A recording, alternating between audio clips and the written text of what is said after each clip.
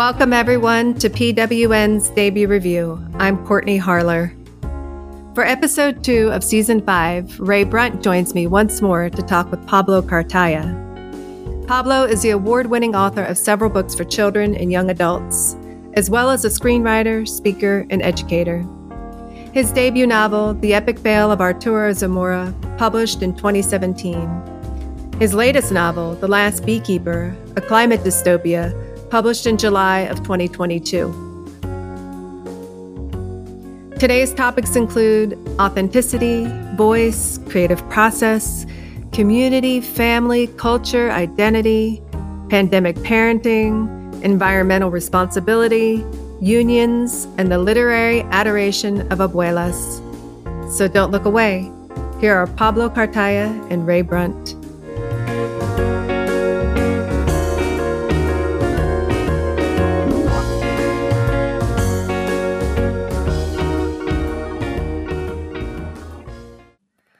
All right. So today I'm here with Pablo Cartaya and Ray Brunt. Welcome to both of you. Thank you so much for coming. Hey, Courtney, how are you? I am well. Good to be here. Ray's back with us today to talk with Pablo. And I think, Ray, you have kind of a special connection between Pablo and this podcast. Do you want to talk about that? Yeah, I think that it certainly bears mentioning that, one of the highlights of our graduate school together, Courtney, was I had Pablo as an instructor. I don't know if you did or not, but it was for a public speaking interview type course. I don't remember the title of it, Pablo. Do you recall? I know Talk Like TED was one of the books we read for it. Yeah, you come up with those creative things in the moment, and then you sort of forget about it. Yeah, right. I hear you. Yeah. Well, the one thing that I remember is from that class is authenticity takes practice, and I think I read that in that Talk Like TED book. But anyhow, probably the biggest memory I have of graduate school is the fact that they ran out of rum at a bar in Jamaica. I still don't understand how that happened. But the second, we were there. the close runner-up is we had this class and we had to interview each other. And Hannah Harley, who was one of the students, she and I did this interview together, and I interviewed her and I pretended like I was sitting in for Terry Gross and we were on Fresh Air together. So after the fact, that I remember. You remember that? Okay. This is Ray Brunt, and we're on Fresh Air today. Hannah, anyhow. So after the class, you came over to me and said, "Have you ever thought about doing a podcast?" And I was like, "No, I never thought about doing a podcast."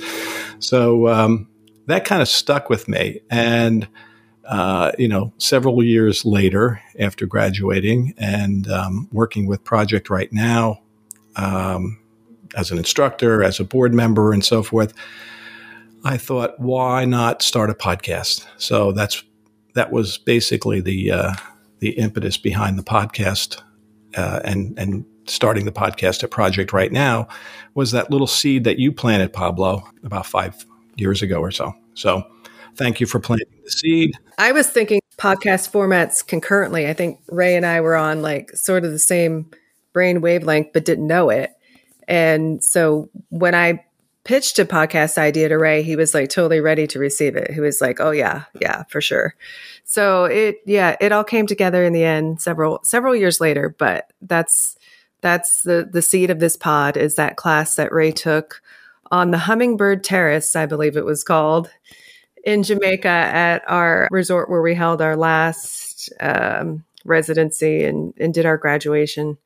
So yeah, good memories, and just goes to show how the work pays off eventually and how impactful our instructors can be, even over the rest of our lives, not just during our program, but for the rest of our lives and how we perceive the work and look at the work. So I love that story, Ray. You never know how things will turn out. I love hearing stories like this from former students, and when I serve in the capacity of a mentor or a teacher in any way, you're not teaching for yourself. You're hoping to give some bit of knowledge that you have learned or some bit of idea or some link that you see to a student, and then you just leave it there. It's not yours anymore. And it just makes me so happy to hear that one encounter that we had, Ray, it sort of planted this seed for you to do this wonderful project with Courtney and with the team that you set up there. I mean, looking through the website and all this, like all the outreach that you're doing, not just, for adults, but especially because, this is my purview is in children and young adults, and doing all that outreach. And it just makes me just incredibly like happy and proud. And I'm just really touched and amazed that you took that seed and now you've made this wonderful thing. Well, thanks. And I think Jennifer Chauhan, who's one of the co-founders of Project Right Now, will be glad to hear all this too, because the outreach that we do in this organization is really incredible, and it flies under the radar a little bit. A lot of people don't know about it, but we really act as the creative writing department for many schools in our area that would not have a creative writing department. So thank you. So on that topic, Pablo, we want to take you back to the beginning of the beginning and talk to you about like what first inspired you to write. And was it in a particular teacher or instructor or maybe someone in your family who also wrote? What first inspired you to write your books? It's always an interesting question and a complex way to answer it when I get this particular question, because I think that as writers, we anticipate to create stories that have some semblance of a linear movement, from a beginning, a middle, and an end, with our climax and our denouements and all that, literary English class stuff that we're taught. But oftentimes, when you step back to look at what the actual narrative, what the actual story is, it's anything but a straight line. There is a number of moments in my life that have led me to write the type of work that I write right now, if that makes any sense. There was never, as a kid, I loved Roald Dahl. I loved Jules Verne. I don't write any fantasy really. And one of the books that most resonated with me when I was in high school was Ralph Ellison's The Invisible Man. And I didn't understand why. The writing, but also something about the story connected with me, and I couldn't place why. And hearing Matt de la Peña, who won the Newbery for the Newbery, which is the children's the largest book award for writers of children's literature. When I heard him speak in graduate school, and he started writing, he had these characters that were of Latinx backgrounds, but like sort of the heroes in these stories, and I was like, wow, that sounds really cool. That Matt, who's Mexican American, and I'm me, who's Cuban American. I'm like, oh, that's somebody who's like up there speaking, and we're like, I'm trying to write and learn how to write in this field, and he's already doing it, and we're kind of like representing this sort of Latinx experience in different ways, and that was another foundational moment that allowed me to think about the kind of work that I was going to write. Back in Cuba, my great grandfather, my bisabuelo Leonardo, who my son is named after, he was a physician and a poet. And I didn't really know this information until later on. So I suppose the love of words somehow maybe it's genetic. I don't know, but all of these things have contributed in different ways, right? And I would probably venture to say these are positive influences, and then we have the negative ones, the things that we encounter, like having a graduate school teacher tell me that I shouldn't write with so much Spanish in my text because that's not normal.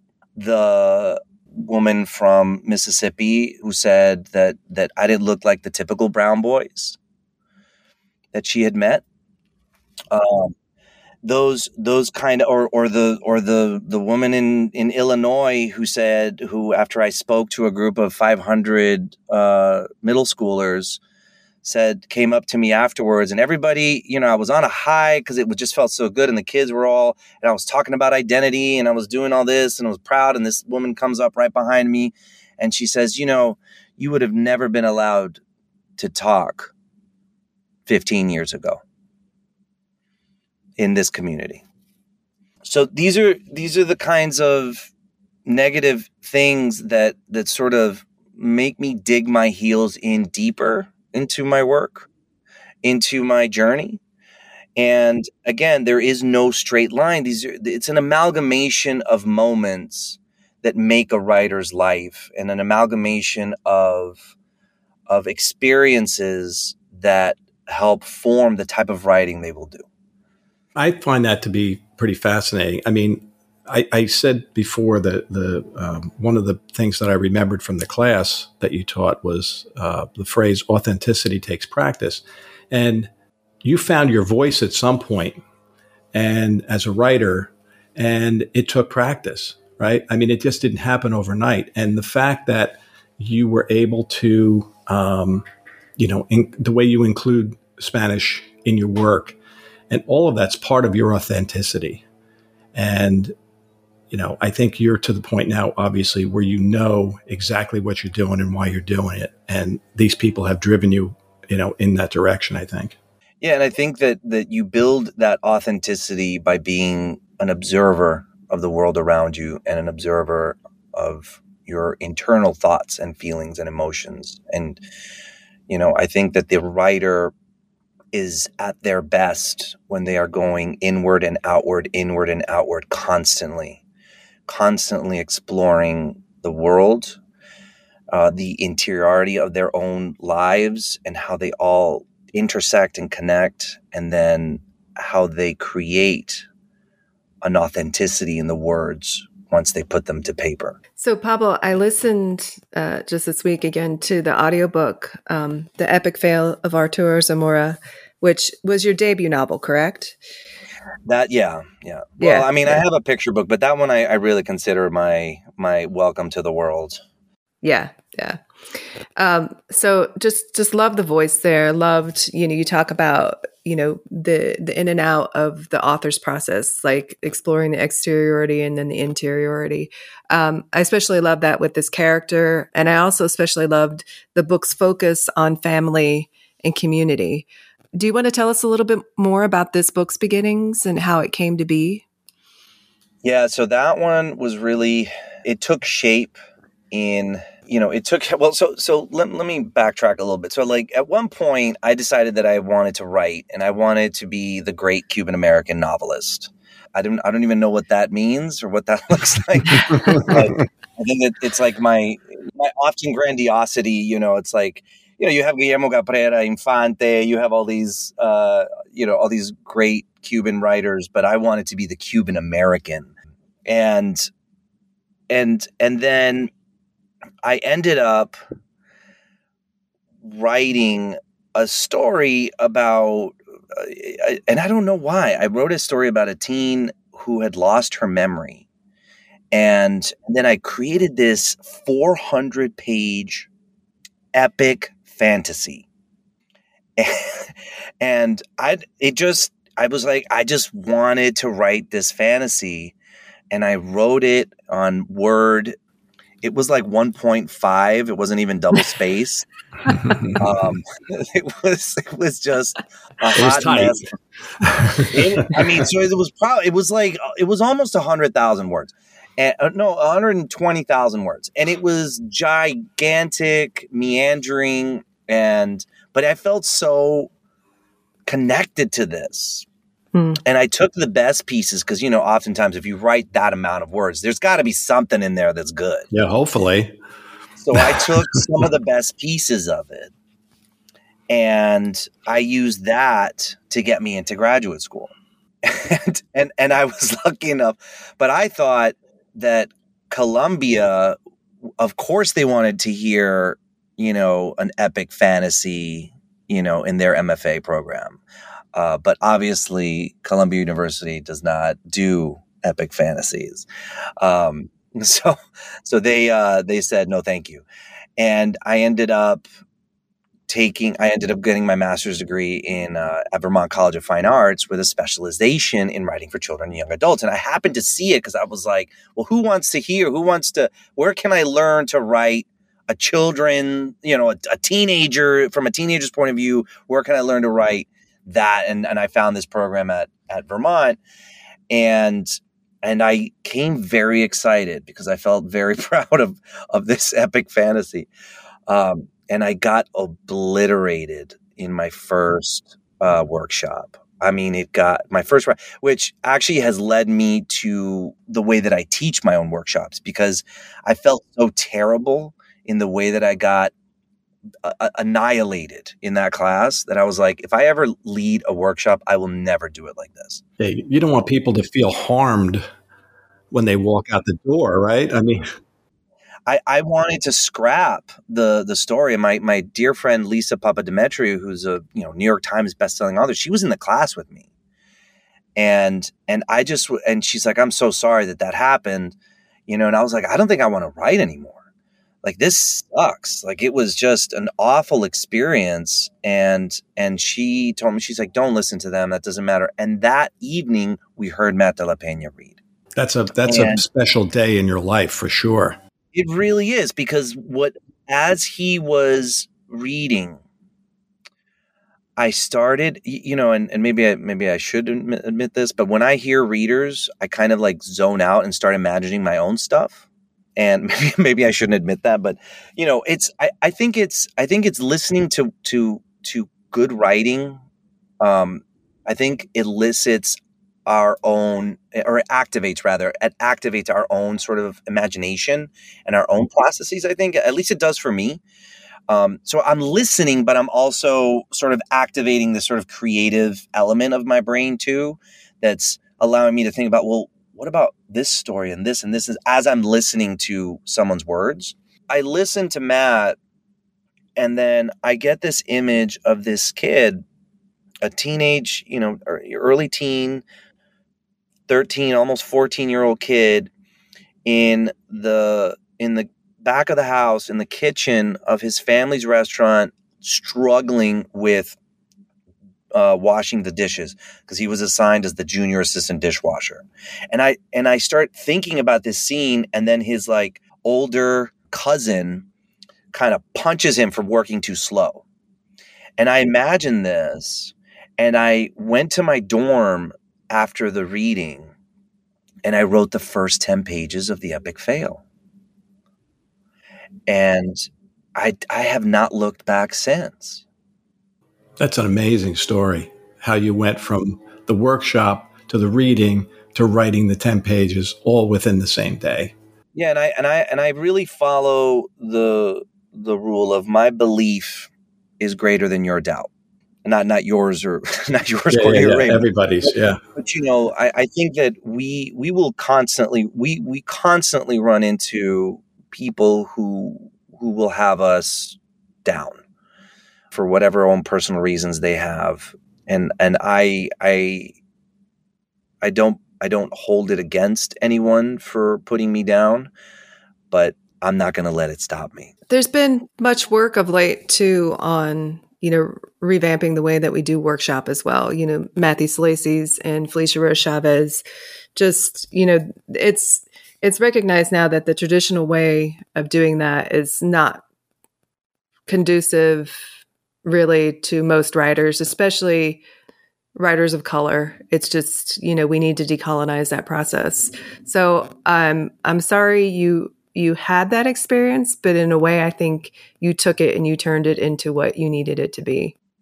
Yeah. I mean, you hate to experience something, but in many ways, I'm glad that it was me in that way, because I've had some success in my life with writing, and I've had the privilege of, being able to teach now workshops, teach writing and be in groups of very large groups of people and small intimate ones. And my process is always the same. It's about a holistic approach to craft to get the writer feeling good about the work they're doing, and offering guidance and help through questions, not through pointing fingers or saying how they're doing something wrong. And I think that to me is what we need to be able to encourage writers to keep writing. We need to honor the voices, and we need to honor, what the writer is trying to do. And then I think the best workshop helps the writer realize how to, maximize what it is that they're trying to do. And for so long, it was the opposite, right? It was a way of minimizing the work, or letting the supposed creme de la creme rise to the top. But it's just that model is not functional, and it doesn't allow for the voices that we need in the community. Just that example that you gave from 15 years ago, you wouldn't have been on this stage, and I'm still kind of floored by that comment, and I'm wondering if this person meant it as look how far we come, or this is the way it should be. You can kind of feel all of that layering of good and bad and kind of a colonial approach. Really, you can feel all of that in that one comment. And like you, Pablo, and Ray too, I'm sure we're kind of on a mission when we teach to change all that and to make that a thing of the past, for sure. Yeah, and I think it's definitely getting there for sure. I do. My mother being, she was an educator at a time, and a woman at a time in the 80s and the 70s that, probably wasn't all that friendly in certain spaces to women of color. When I share with my mom, she came from Cuba as a young girl and has kind of fought for what she has. And now she's, she has her own school and all this stuff. But, I asked her once, when I was kind of one of the first few times that I got asked, something derogatory or whatever. And my mother said to me, she goes, "Don't ever let them see you sweat." And I know that that's an old school approach, from someone who was coming up in the 70s and 80s, having to deal with a very different, in the 80s in Miami, where I live, there were signs that said no dogs and no Cubans allowed in restaurants and stuff like that. So, we're not so far removed from, even in Miami, from really racist types of action behaviors. But so, and I understand, there's a lot, we're trying to voice our moments of conflict, or when someone approaches us in a way that is not appropriate in reflecting a sort of racial undertone or a racist undertone of it. But I respect and support anybody who does it however they feel comfortable doing it, right? Because I don't prescribe to someone saying you should do it this way. You should not let them see you sweat. You should yell at somebody. You should stay quiet. I think that each person is an individual, and they need to experience it in their own way, and they need to process it in their own way. So however it's comfortable for them. If you want to yell at some racist ass white lady for saying some stupid ass crap about you, by all means, go for it. If you want to just smile and put on a face and say, this lady is never going to see me sweat, by all means. See, I take the see me sweat. I interpreted that differently. I think I interpreted that as you're not going to intimidate me. That's the way I interpreted it. Well, it's part of that too. But I think that sometimes we, that works for me. I don't want to presume that it should work for everybody. I don't want to take away anybody's personal experience and say, like, if somebody says, well, I don't know how to do that. And then they feel like, okay, so that makes me less than. No, I don't want anybody to think that that's the way to do it. That's the way I do it, because my mother taught me that. And that's how I proceed with my life in the times that I'm given these sort of these microaggressions that happen constantly. My wife went with me to an event I was hosting a fundraiser in Farmville, Virginia, about 35 minutes away from Charlottesville. And there's a wonderful children's book festival there called the Virginia Children's Book Festival. And the organizers are just wonderful. And I really appreciate the work they do, because they really bring the whole Central Virginia community to Longwood University and bring kids who otherwise wouldn't have access to books. And they really do an incredible job of outreach. And it's a wonderful festival. And the organizer, she asked me if I could host their fundraiser. So I flew out there and did the fundraiser, and my wife came along with me. And, this is like middle of Virginia. And they, they were joking around. It's like, oh, we're redneck chic, like was the gala. And, you got a couple of like, boy, you did really good job kind of thing. You got a couple of like, how do you speak English so good? And like, God, when did you lose your accent? Like little things like that happened throughout the course of the party. And Rebecca, my wife, who is not Latinx, she was like, oh my God. She's like, I know you have told me, but I cannot actually believe what I'm hearing right now. But here's what I'll say. I won't let them see me sweat. And my mission to help raise money for that festival is more important than any microaggression or any passive aggressive racist ass shit that somebody's got to say about me. So they raised over $200,000, and that money goes to bringing kids from underserved communities. It brings books to those kids. It brings them to the festival. It gives them educational outreach opportunities. It does that. That to me is more important.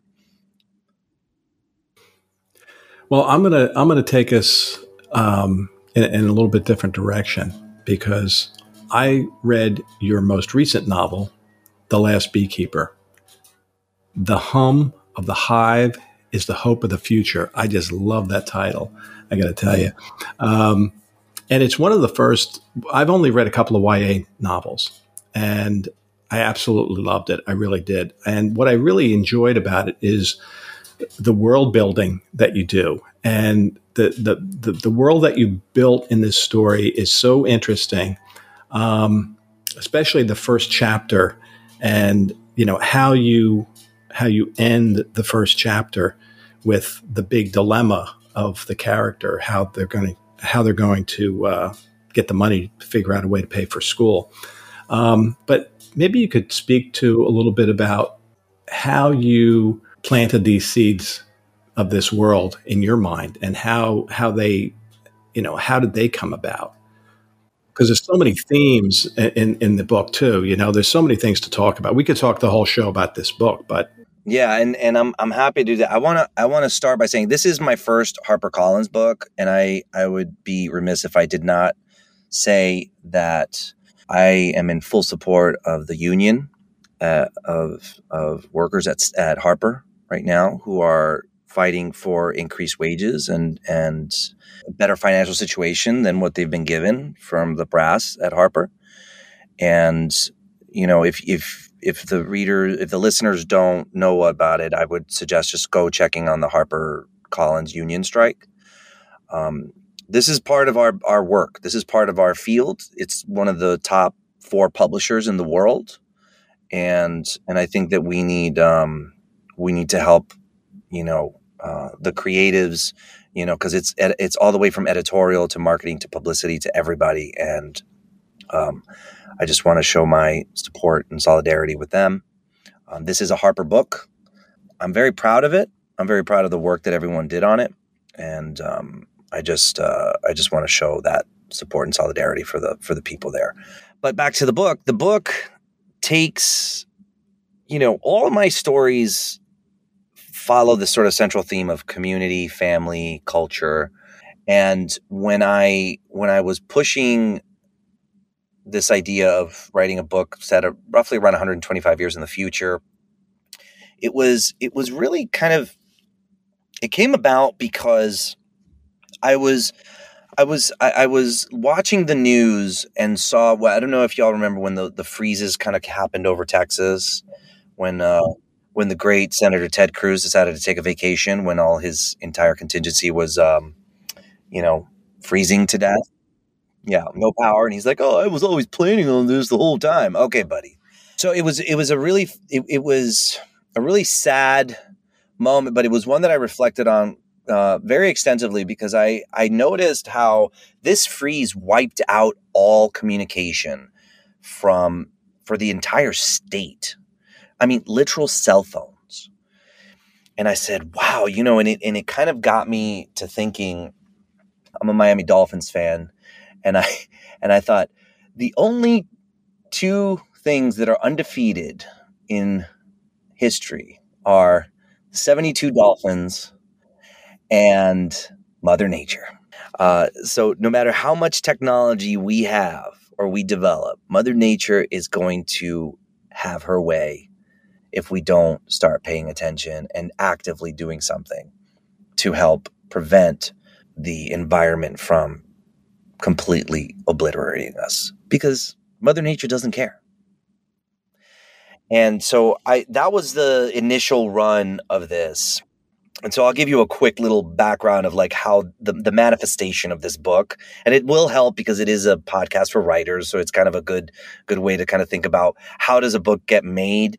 So I knew that this book was going to be set in the future, and I did a deep dive, way more than I ever cared to admit, on like futurism and what does the future look like and all the different scenarios. And I saw hundreds and hundreds of scenarios, and I read and I researched hundreds and hundreds of scenarios of what our future could look like almost per decade. And there were so many that I was like, oh my gosh, there's so many ways. And you know that, I don't know if you remember from the Avengers Endgame, where Doctor Strange looks at Tony Stark and he says, like, there's one, you have one scenario that this works out.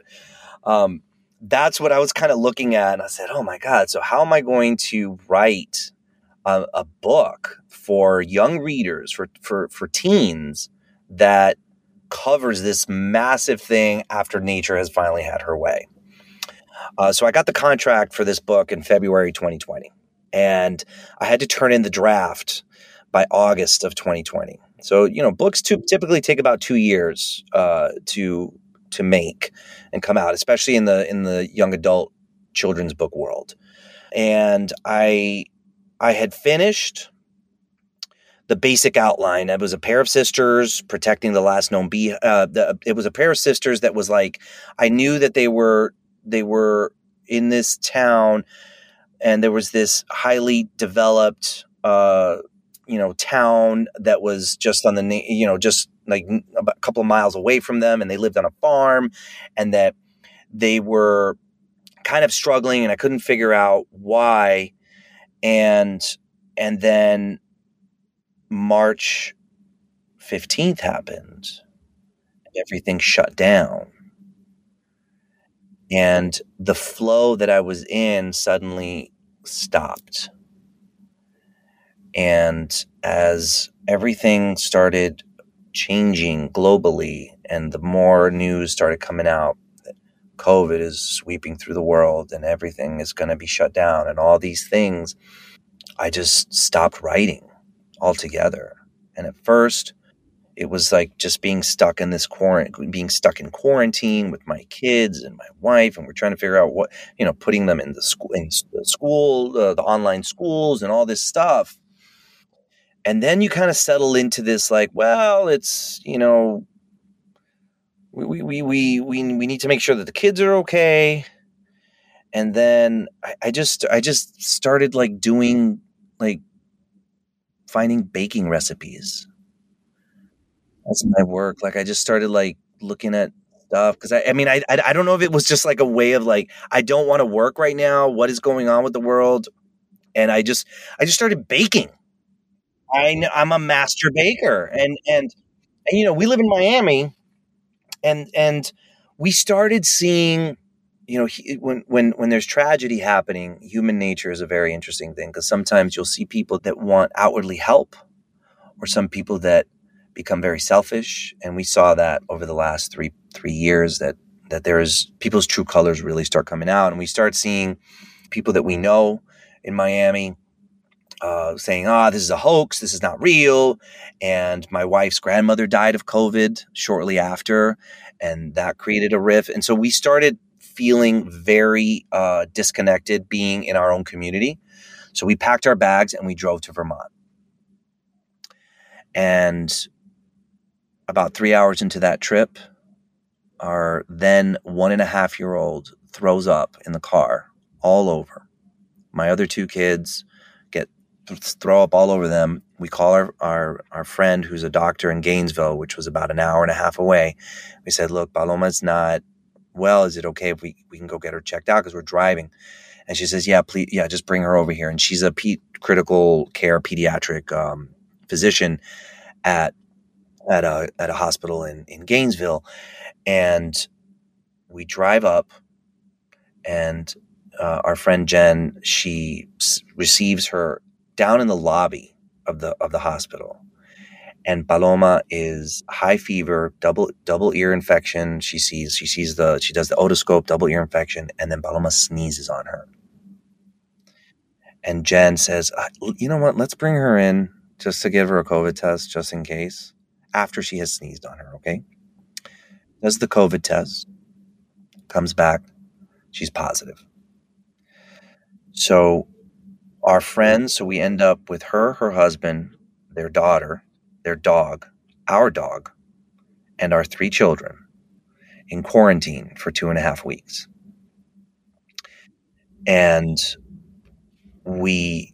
again, this is now June 15th. I have my draft is due in August, and I've written nothing. I just have an outline. I've written nothing, and I'm on contract, and everything is topsy-turvy. And we end up holding up together in their tiny apartment, and we feel terrible because we gave, luckily nobody got COVID, but we had to quarantine, right? Paloma was the only one. She was very sick. She finally got better. Her grandmother, my wife's grandmother, had just died a month prior. So you can imagine. And slowly I'll never forget because I was out on the balcony and I was staring at my computer. I'm like, I have to get to work. I have to do something. I have to get to work. And just there, I feel a buzz behind me. And I swear, it's like, it seems like a movie, but I feel a buzz, and I kind of, you hear a buzz next to your ear, you have the natural instinct is to swat it, like SWAT, right? So I kind of swat away, and I see this. And then I look and I see that there's this bee just kind of like fluttering around. I said, okay, I kind of just blow at it a little bit, like, how we do, like trying to keep the bee away. And I just start staring at my screen again. And then I feel right in the back of my neck, and that's a super sensitive spot. I feel right in the back of my neck that something lands on my neck, and I boom, smack it. And the bee falls dead on the table. I'm like, oh crap. And something came over me. Like I felt bad. I felt really bad that I had just killed this bee. Because, I knew a general sense of that bees pollinate and they produce honey and they pollinate crops and stuff like that. However, I didn't really know the extent of the impact that bees had. Now, this is where the experience translates into the art. I start looking at this and I start reflecting on what I knew of bees and what I didn't know. And then I start researching. And I start researching and finding out the impact that bees have. Then also like the the population decline of bees globally, also affecting climate change. The size of the bee is so small and seemingly so insignificant, and yet they amount for over 70% of the food that we eat in this world.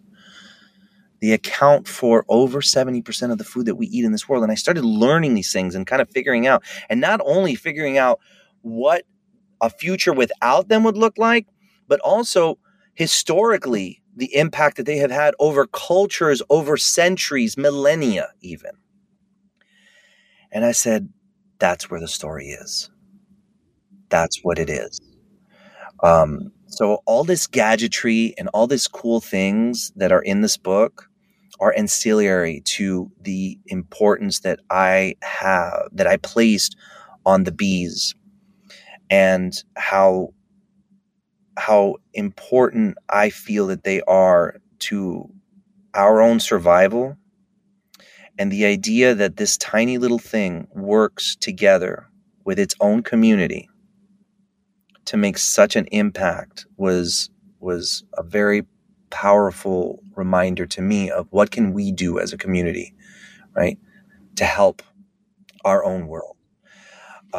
And that's where it all sort of came together. It came together through that. And because I have to say this, all of my books have abuelas in them, all of them, in some way or another. And this one is no different, because of course the one that kept the last beehive hidden and alive for her granddaughters to find was the abuelita Mariela Cicerón, who was a climate scientist in Cuba and left this book for them to help repopulate the Earth's bee population. And the two sisters are able to, help learn about help the bees, learn about the bees, But of course, it's a dystopian novel, so there's evil forces and people trying to destroy the bees and all that stuff. So, there's a little good adventure, but the meaning behind it is, what does community mean, and how do we come together to help our community and our world? And reading the book, I almost felt like I knew their grandmother. And not that you went into great detail, necessarily, but, the fact that she says, I forget exactly where it was. I guess it was written in the book that they found, to all future children, be kinder to the natural world than we were. And, these little, Easter eggs that you have that kind of pop in through the book, all these, and it just speaks to you so loud and clear. And the fact that she talks to the dead grandmother too, even though she didn't really know her. Dr. Yoli's on the case, like she's actually conversing with the grandmother. And I just found that to be very interesting, that, having these conversations with people of past. I do it. I guess maybe we all do it. I don't know. And I think it's for ourselves more than anything, but, and how you teach empathy in this book too, about, how she finally, empathizes with her older sister, and why she acts the way she does. And now suddenly she understands why, because her life was forced upon her. And I mean, there's so many things in the book. I just thought it was really good. I mean, you've weaved so many themes through this, that I thought were really important and so critical for young people to read. I appreciate that. That really makes me think of like other traditions that center on bees as well, and especially in the context of family and connectivity through generations. I know in the UK, and I think it is based in a Celtic culture, you're supposed to inform the bees when someone passes. Did you come across any of that lore when you were researching, Pablo? Oh yeah, sure. I mean, the Egyptians, the Celts, obviously the Romans, even as far back as the Egyptians, the Phoenicians, like there is so many. They found in an Egyptian tomb, in a clay pot, honey that was over 3,000 years old, and it was still good. Yeah. I mean, good. I don't know. I don't know if anybody put it on their toast or anything, but it had not rotted or evaporated. It was still intact. It's amazing how ignorant we are about this, and especially, right? I mean, how important it is and how we're completely clueless for the most part about it, and how important it is and the impact that it's having on the world. And so, I mean, I think we've got to invest in the young people because they're the ones that are going to change the world. I mean, I think we have to show solidarity with them and saying, look, no, we're not going to leave this to you to figure it out. We are actively doing stuff to help because, we and our forebears mucked up a lot of the stuff, and we need to help do that, to be active participants in this change, It just doesn't make any sense to me. I cannot fathom how people, governments or companies or anything could put their bottom line above the fact that they are literally destroying the earth that they live on. It's like pooping in your house on the floor and not cleaning it. The earth will be here. We won't be. The earth doesn't care if we have a house on the east coast of Florida. It does not care. Right. She is not going to lose. That's what people don't get. It's like, oh yeah, I'm gonna go ahead and put as many emissions out in the air because climate change isn't real, and Mother Nature's just sitting there looking like, okay, all right.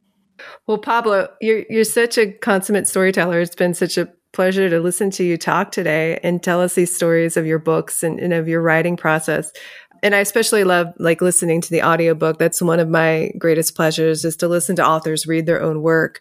And I was wondering if today you would also read a passage for our listeners so that they could experience that as well. I would be delighted to. Perfect.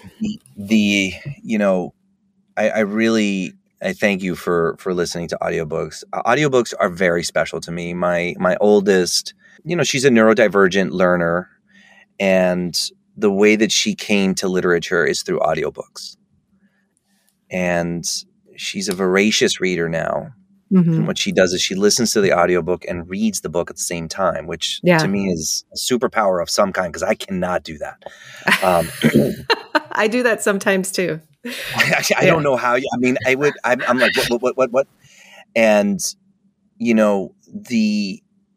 I just think that audiobooks are not cheating.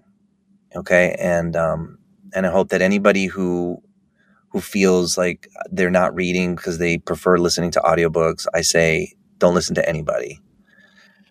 Because they're just as important and meaningful as if you were to reading the words. So that's all I got to say about that. All right. So since we were talking about abuelitas, Abuelita, why were you writing so much about bees? I say, reading the author's name on the front of the book. I open the first pages and read the dedication. To all future children, be kinder to the natural world than we were. Along the flaps is an old picture. It must be Abuelita. Her hair is short and curly, and the colors range from gray to black to streaks of brown. She has tiny glasses on the bridge of her nose. She's smiling, and her head is slightly tilted and leaning into the red brick wall. She has the biggest, roundest, most beautiful dark brown eyes I have ever seen. A surge runs through me. It's an unexplainable feeling inside. I stare at her face for a while and find myself smiling back at her, like I've known her my whole life. Hello, I say, watching the setting sun inch into the room. I scoop the book up and carefully make my way toward the door. Is there someone outside? The wind sweeps in again, causing the door to swing back and forth. I hear the faint sound of grasshoppers and little night birds starting their evening calls. Don't be silly, Yoli, I tell myself. It's just the wind. The sun highlights the strawberry patch and the trees along the farm. I look at the book again. The portrayal of bees in Vos doesn't seem the same as the bees Abuelita's writing about. She wanted the future children of the world to be kinder to the earth. Somehow the bees and their collapse are a part of that, though I don't understand how yet. There are scientific descriptions of trees and strange names of flora and fauna. Then there are details about the bees' genetic makeup and in-depth descriptions of their bodies. It's all written very pragmatically. There isn't a lot of narration, just facts and figures. I understand the language she's writing in. It's the language of science, the details of how and why things work the way they do. I keep reading through the dense writing. No wonder Kami wanted me to look at it. This is exactly the kind of research-heavy reading material I love to learn about. I look at the door again. Why didn't you ever show this to me, Kami? I say in the quiet of the shed. I land on a page with a photograph and some more information. I keep reading. Abuelita describes the hive these insects build. The details on the flora and fauna are scattered across the page. It's hard to decipher all the unfamiliar words. I can see why Kami had so much trouble. But there's enough information to understand that whatever Abuelita was writing about, the answers seem to be pointing to the woods. I close the book, step outside the shed, and scan the woods. What did you leave in there, Abuelita? I love that section. Yeah, I'm glad you pointed that out, Ray, because that was what I was planning to read. Yeah, I know. We didn't plan that either. That's funny.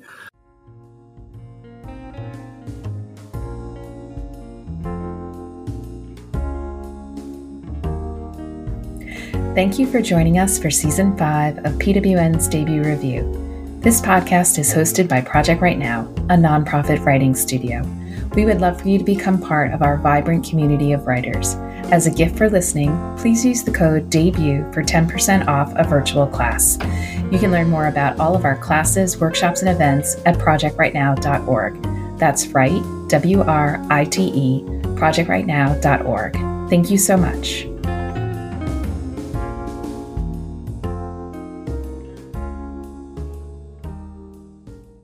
I mean, there's so many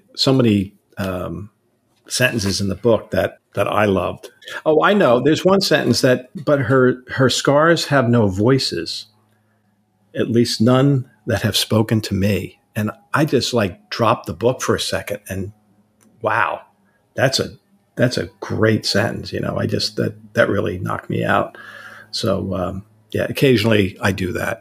I just get carried away with. I appreciate that. The two sisters was me imagining, because my two girls. I mean, I have 3 kids, but my 2 girls are 12 years apart. Yeah, and they're 12 years apart in the book. Yeah, I imagined if my 2 girls were left alone in a desolate, desperate world, and Penelope had to care for Paloma. What does that look like? And it's very interesting because Paloma is, if you meet her, she's very headstrong. We say that she has a very high leadership skills. Paloma's the younger one. Yeah, she's she's very opinionated and really doesn't take shit from anybody. Penelope is quieter, fierce in her own way, but quieter as well. And I just, seeing them even interact in our world and today, it's fascinating. And part of the makeup of those 2 characters was really drawn from my 2 girls. Yeah, I can see that for sure. After you described your daughters. Yeah.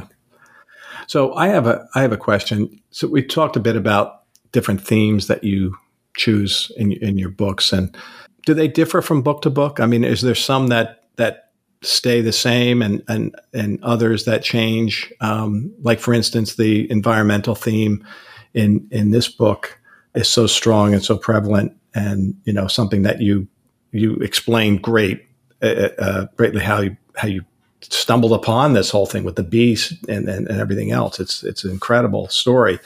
But do you change from book to book? Are there things that suddenly strike you and you say, wow, I should write about that?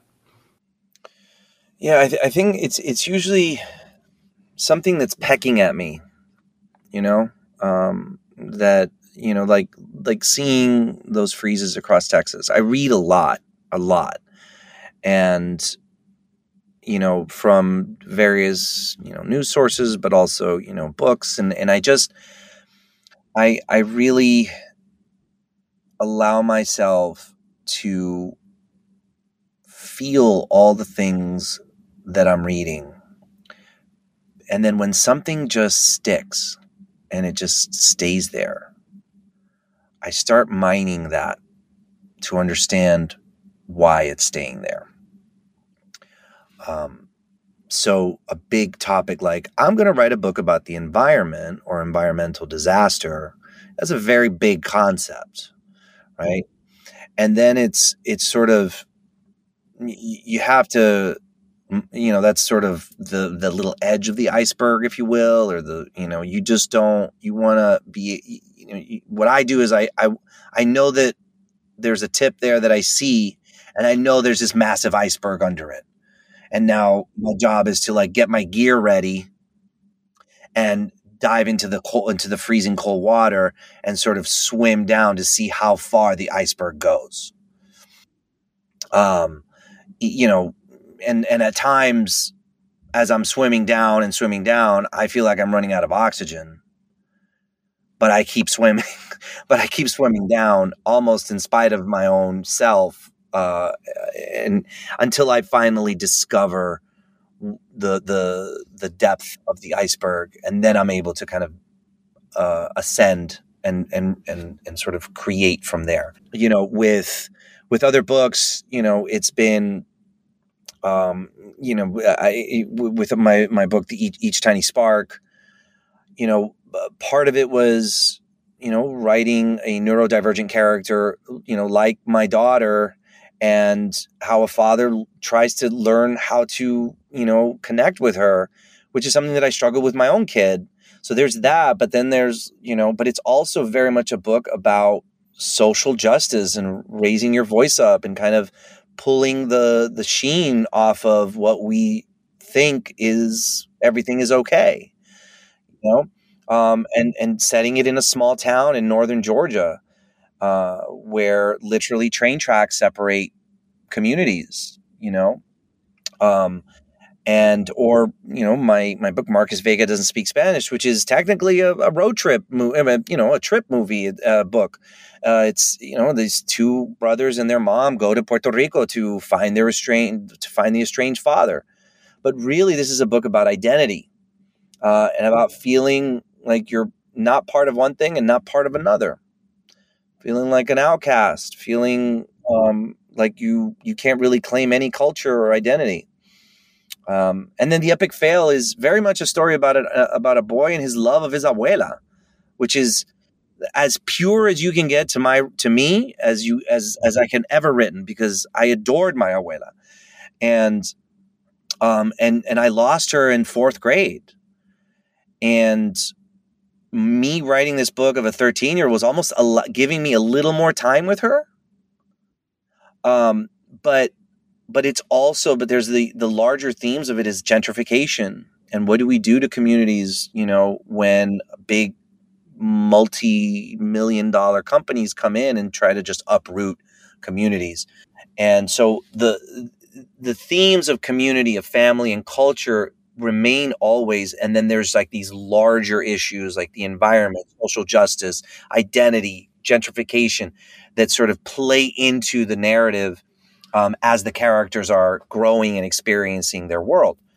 And then, again, going back to the iceberg analogy, it's literally going in my tiny little skiff to the tip of the iceberg, putting on my gear and diving and mapping out the enormity of the iceberg under the water. We've asked this question, Courtney, of other guests, and who are both a novelist and a screenwriter.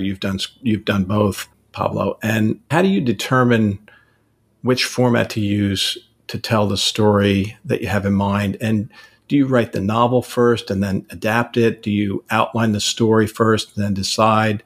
Or, how do you do it? Everybody has a different way of doing it, but I'd be curious because I'm, started writing fiction. Now I've got a screenplay that I'm working on, and I'm just curious how you go about it. I mean, I always start with story. What's the story you want to tell? And dive into what's that story? What is the story that you're trying to say? I think sometimes we try to fit a square hole. The square peg into a round hole, by saying no, but this is a piece of fiction. This is going to be a novel. This is a novel. This is a novel. And you could be like, it might be a novel, but maybe it's not for adults, or maybe it's a good story, but maybe it'll serve better as a screenplay, or maybe it's a series of stories, and I think getting the story down and then being open to the various possibilities that the various shapes that it could take, I think is an important thing for a writer to do.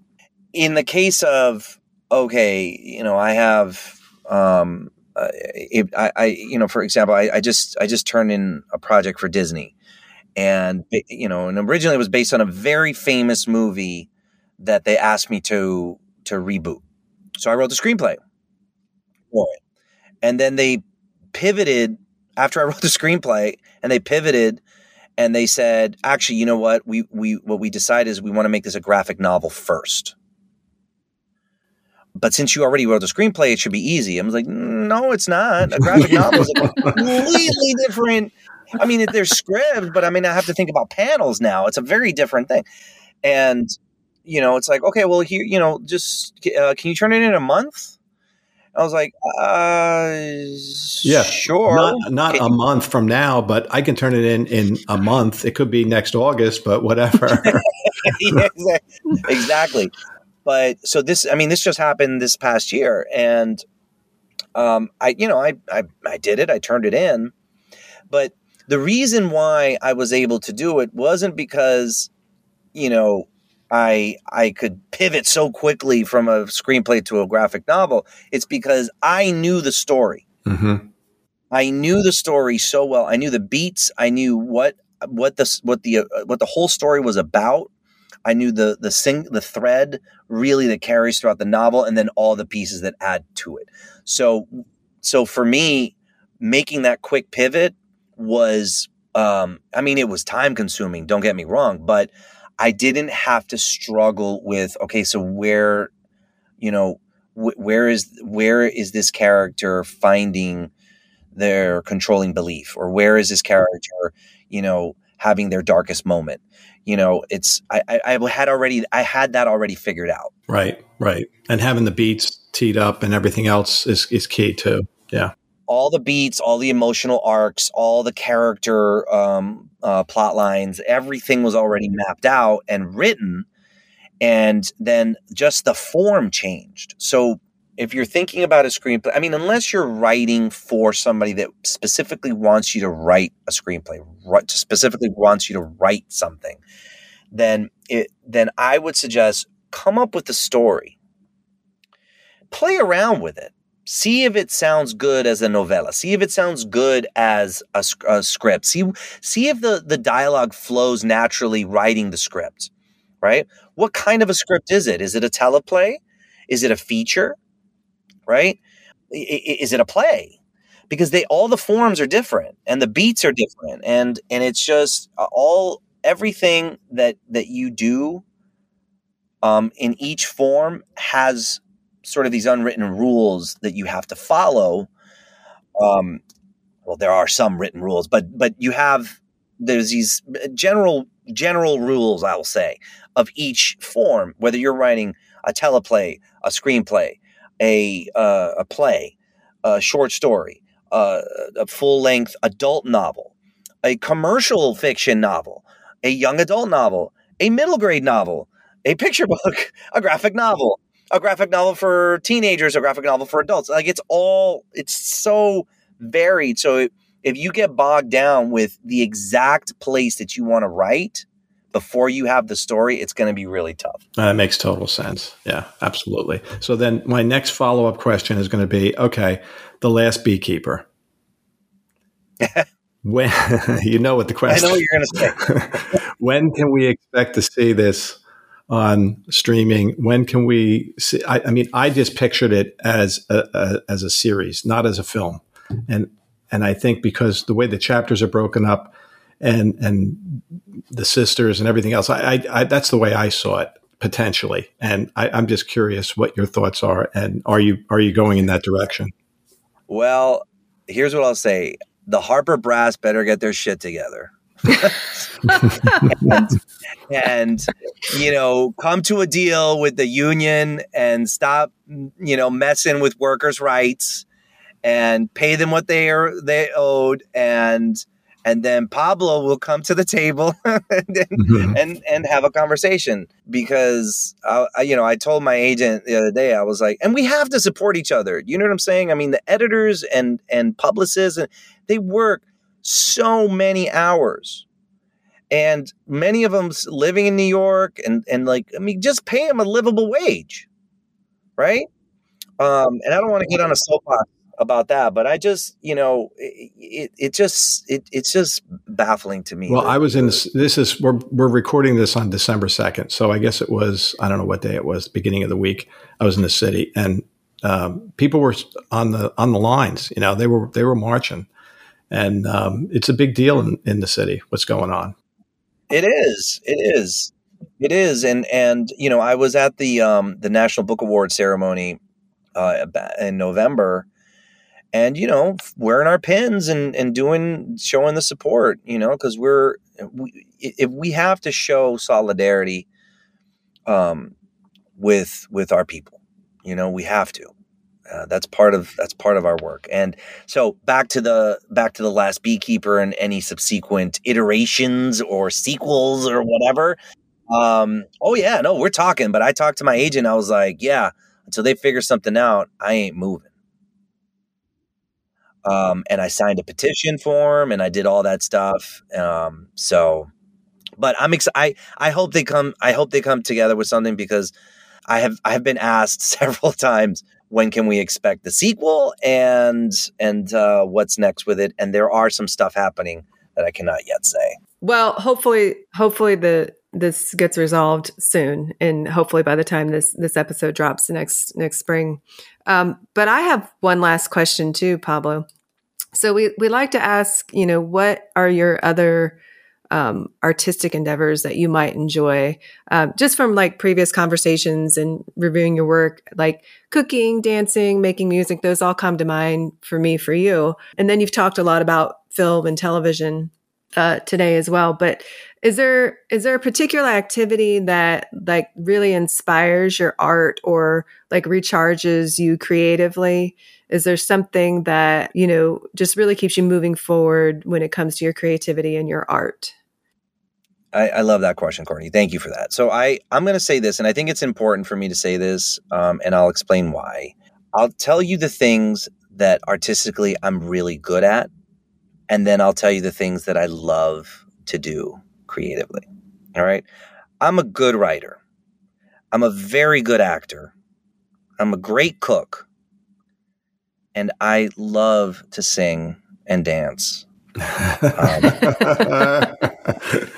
pretty much says it all right there. So I've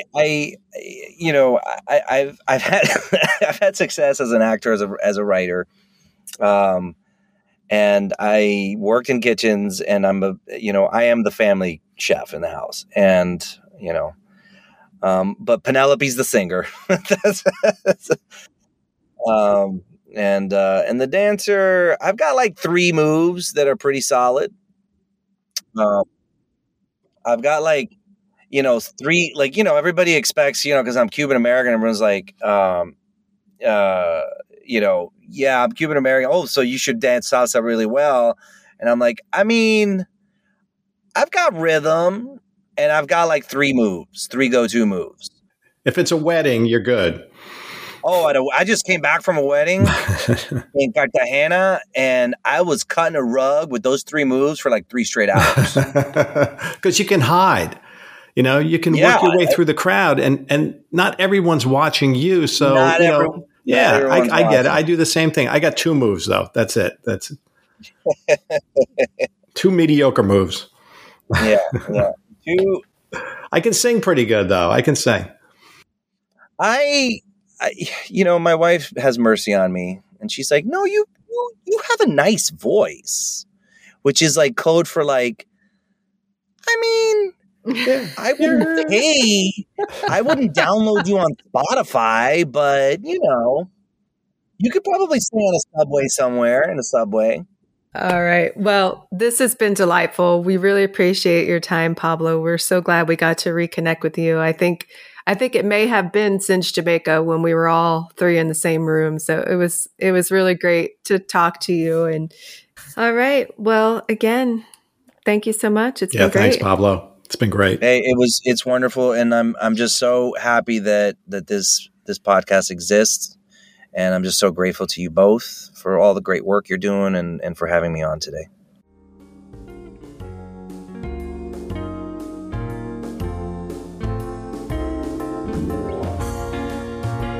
Thank you for listening to PWN's Debut Review.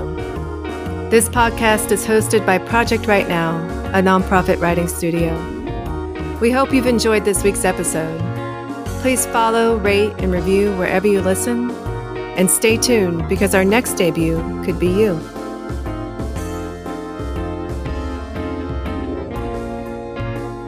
PWN's Debut Review is produced by Jennifer Chohan and edited by Adam Wells and Lisa Hartsgrove. The theme song, Don't Look Away, was written and performed by Mimi Cross and produced by Kevin Salem. Questions, comments, suggestions?